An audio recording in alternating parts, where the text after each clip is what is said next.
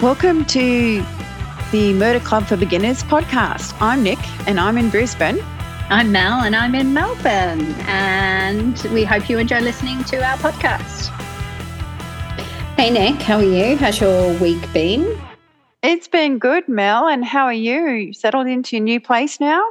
I mean, I wouldn't even say it's organised chaos. I would just say it's chaos. But I have a bed, a sofa, TV, you know, the important things. Yeah, the essentials. You're good. Yeah.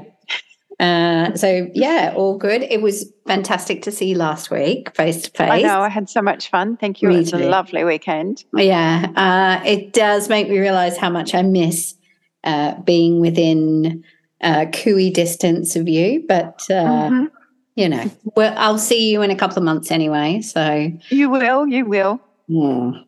Now, so last week, listeners, spoke to Craig. I can attest to him being alive as of last week. And it was a very, I wouldn't say lengthy conversation, but, a short, long conversation. And yeah, so all of you out there, I can attest that Nick hasn't disposed of his body. No. And he is still here. He's in the lounge room. He did come out and annoy me a short time ago, and I can't guarantee there won't be a guest appearance by Mr. Annoyance. I mean, we'd love a guest appearance. I mean, we've been wanting one for weeks, so let's see. He is always more than welcome. Now, Nick, talking about disposing of bodies, I know you were just talking about a book you were reading, and it's set like I think in the early 1200s, that kind of era, and it's total fiction, but I have to say the way they got rid of bodies, they had it easy then. Like you said, there's no CCTV, there's no DNA, there's no fingerprinting, and if they really wanted to get rid of someone but didn't want anybody to know, they just lured them into the woods, and then kind of got rid of them, and then got one trusted person, in this case, to help her out getting rid of said corpse. And that was fine. And didn't get found out. Just said, so-and-so, he left to go back to his hometown, to his, his, not his castle, they weren't castles, his settlement. And so, okay. And so nobody thinks anything untoward until like 7 days later, the guy hasn't turned up. And then his body is found, must have been waylaid by bandits. Despite the fact that he's been split from head to toe and his entrails are popped out, but, they're obviously gruesome bandits. So, and the next one was kind of similar. There's one towards the end of the book where someone's husband kind of realises, I could be in a bit of strife here. I could stay and defend my wife and child, but no, I'm going to do a runner, which is fine because the guy she originally wanted married, he's ready to step up anyway. And so she's like, okay, well, we're going to have to get rid of so-and-so. He said he's gone over to Ireland, but he may have been intending to make his way to Ireland, but the other guy caught up with him before he left, and he wasn't going anywhere. So his body didn't get discovered either. So, it was like, so-and-so did a runner, and look, he must have got waylaid by bandits too. Wow. Very convenient for everyone involved. I mean, also from last week's conversation around disappearing, you could just disappear and no one would sort of know. Yeah. Well, if this guy had have disappeared, everyone had an idea where he was going to go, but they would have had, this is set in Brittany, and they would have had to go to Ireland to find him anyway. And, he had I think he had like a whole 2 days head start, and they're like, he can't have gone far in 2 days. And I'm thinking, no, he probably couldn't, but he's probably still not alive. And bingo, he wasn't. Oh gosh. Yeah, it was very convenient the way, this is the first book, the way she tied it all up and together. It was very conveniently. And all I could think was, that was a bit easy, wasn't it, kiddies? And what was the book called? Because just in case anyone wants to read it. Okay, it's Lady Macbeth had. And it's based, loosely on, she's taken one of Shakespeare's characters early on and played with it and stuff like that. It was actually quite good. I actually bought it on my way down to you in Brisbane Airport and finished it on the plane on the way home. So, So a proper airport read. Yeah, proper airport read. Yeah. Okay. So, yeah. Nice. And tell me, you've been doing some research, a little bit Agatha Christie. So we know Agatha Christie loved a poison in her, and it's probably one of the most common methods of murder that she used in her stories. What poisons have you got for us this week? Okay, well, I went on a site called Grunge, but they also get some of their stuff from a BBC website. It says that on there. But this is the one that fascinated me because I believe, I don't know if you still can, but I know when I first married Craig, you could still buy this stuff. Oh. Okay. So we're talking a rural village in Hungary in 1911. And there's a midwife who's come to town. Her name's Julius. And she's middle-aged, and they're saying, oh, she had a husband, but he's rumored to disappeared. Could have been a bit sus, but hey, we need a midwife. We'll welcome her into the town anyway. Okay. So that's fine. But what she used to do is she used to boil flypaper on her stove to remove the arsenic and then put the arsenic in a water and mix it as a tonic. Yeah. And she decided that she, having been a midwife, she saw some of the women in the village giving birth and, some of them had black eyes and, dislocated limbs for giving birth. She's like, there's some real not nice husbands in this town. Yep. I think I might give these women some of this water. And so she did. To give them to their violent husbands. At least 50 women bought the arsenic water and they dubbed themselves the angel makers of, I think it's pronounced Nagrin. And they developed a code. Men, women, male lovers, women and children were off limits. But, of course, people decided to hold grudges against family members, so that soon got kiboshed and it was like a free-for-all. But, okay, so this started in 1911, okay? It wasn't until 1929 census that the authorities thought, something's a bit suspicious here. Okay. And so 12 women were found guilty of murder. The death toll from this arsenic water could have been as high as 300. What? But they were only able to confirm 46 actual cases. I think they're a little liberal with their I think they are. They're just like, they were just like, it was like, and, I mean, now I know there was war in between and everything and, would have been lots going on. But still, that's like nearly 10 years after the war ended to be going, I haven't seen so-and-so's husband for about, a decade. Yeah. I wonder what happened to him. Yeah. I mean, yeah. So I found that one a bit, I'm like, really? Yeah, okay. Mental note. Don't get Craig to take me to Hungary. It's okay, people. I survived. Yes. Wow. I mean, arsenic's quite common, isn't it? Flower wallpaper Agatha Christie one that yes. I know the one you mean. Yeah, it's the arsenic is the poison, and it's Can't remember what it's called. I remember that one. No, but I can even remember because the wallpaper changed colour. Yeah, so didn't it go from purple to blue? Purple to blue. Yeah. Okay. It's scary that we know that, isn't it? Well, bit of an Agatha Christie fan, obviously. And, I could watch them over and over again, the BBC versions. I think they're BBC or they're ITV, not sure. I think they're actually originally BBC, picked up by ITV in the end. But, so then I thought, okay, well, so I'd read this historical book. So the next one that came up was from ancient Rome. And I was like, okay, so there's this chick, and I can't pronounce her name, so we'll just call her Lou. And she was famous for her ability to boil up some deadly poisons.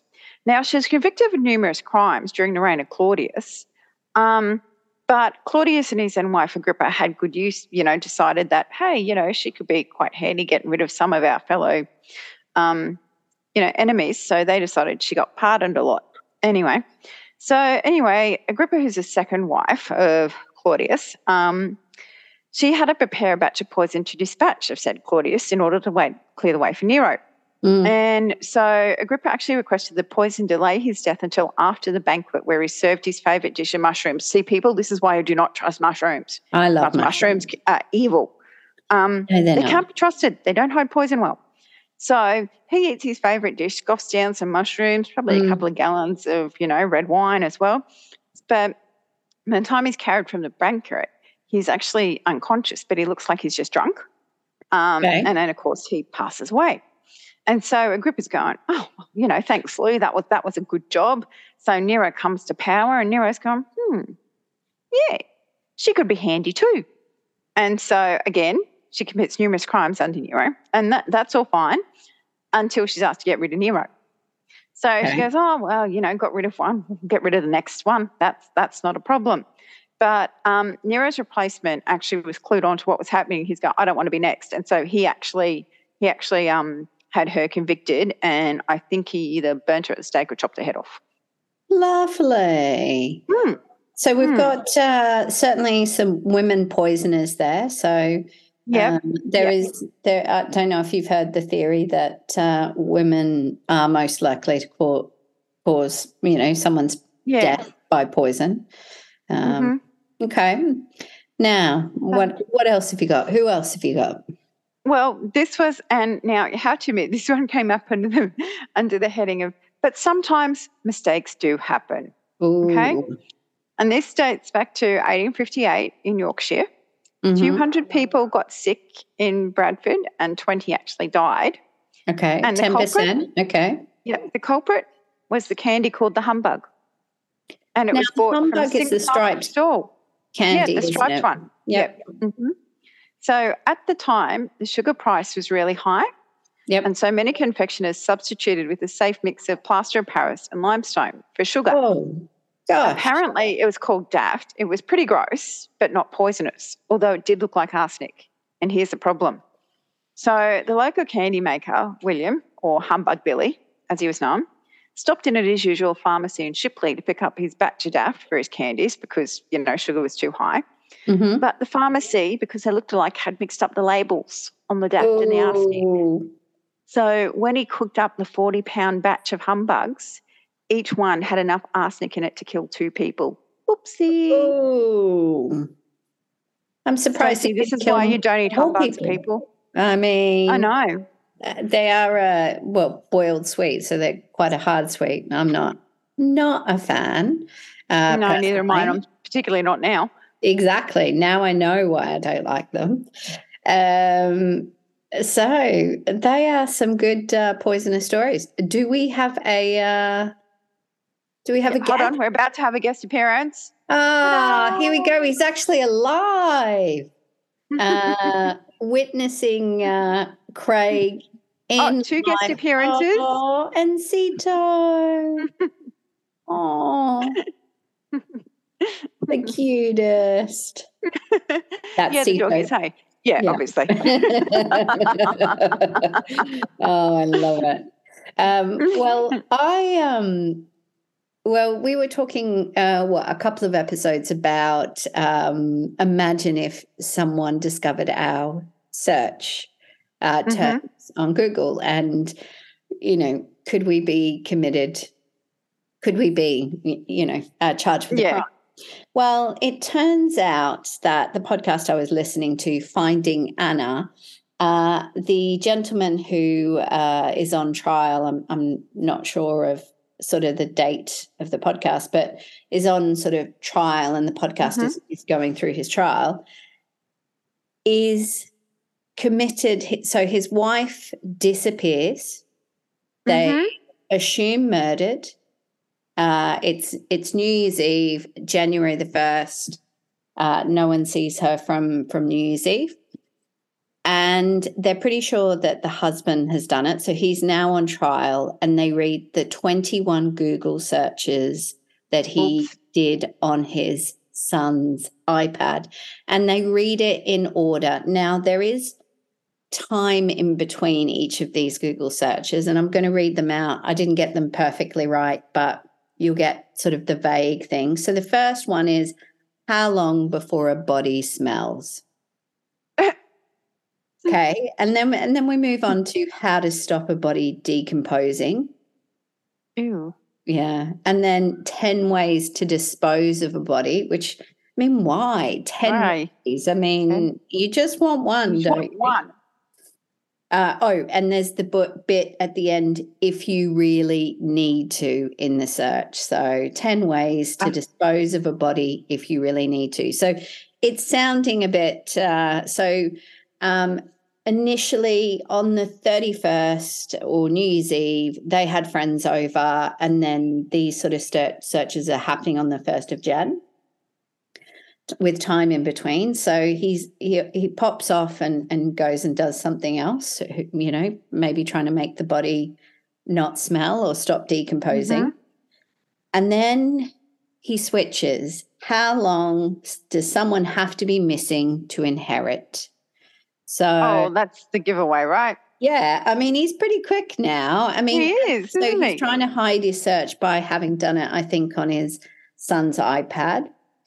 And then, can you throw away body parts? What does formaldehyde do? So he's really thinking now, how do I get rid of the body? How long does DNA last?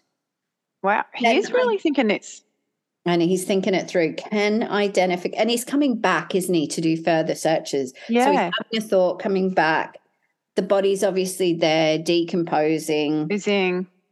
Can identification be made through partial remains? Obviously, I mean, we're assuming. Dismemberment and the best ways to dispose of a body. So we're getting a bit like...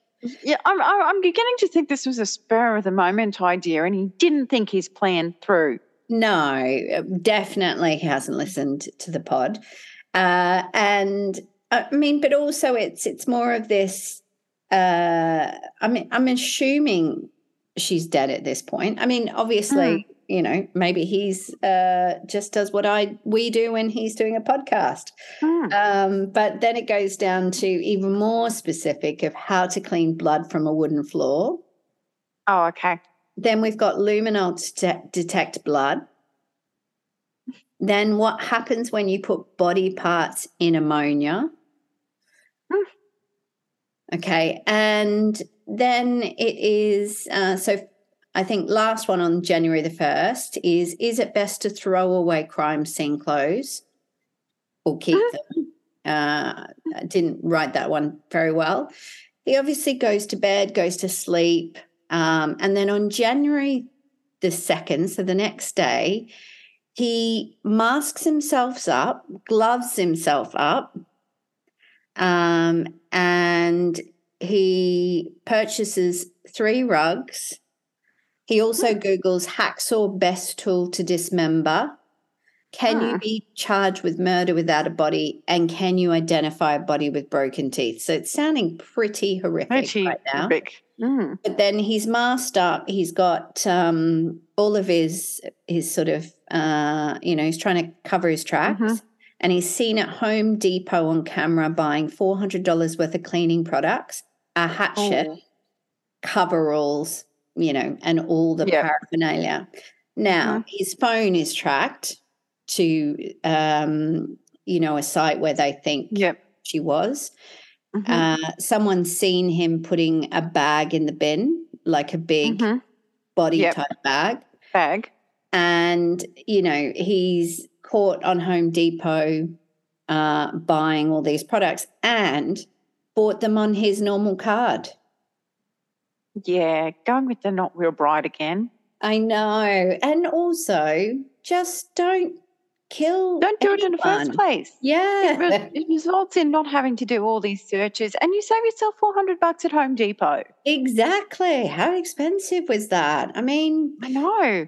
Yeah, but you can sort of see the story with his searches, just where it's almost it's almost like he's killed her, and then oh shit, how long before a body starts to smell? What do I do now? Oh, God, how long before a body starts to decompose? Oh, my God. Oh, my God, how do I get rid of it? A body. Your body, tap. Yeah, furiously tapping away at the screen.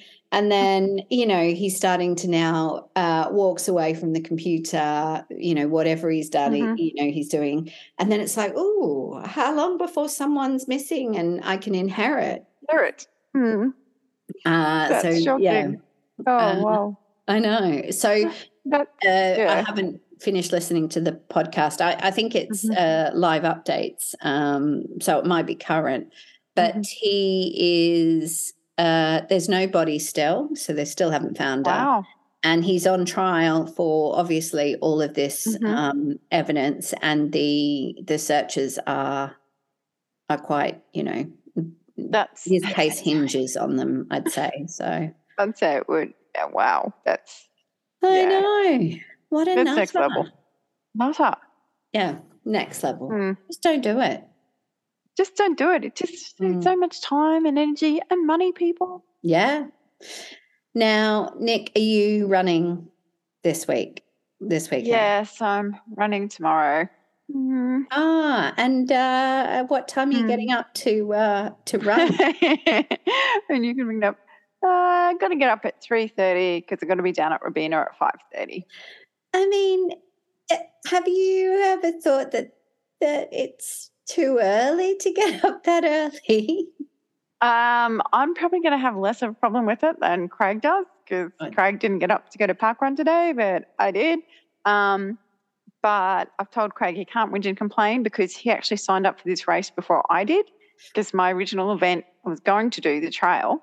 Yep. A big tree decided to fall over on the course, and because it's remote, they couldn't get to it to clear the path. So that one got postponed. Changed. Oh, yeah. Well so I signed up for this instead. Yep. So yeah, but yeah, the reason we've got to get up so early is because we didn't go down today and get our bibs because we stayed home with Zito because he's going to be home alone for a fair chunk of tomorrow. Oh. But our neighbours are going to come in and feed him around 7:30.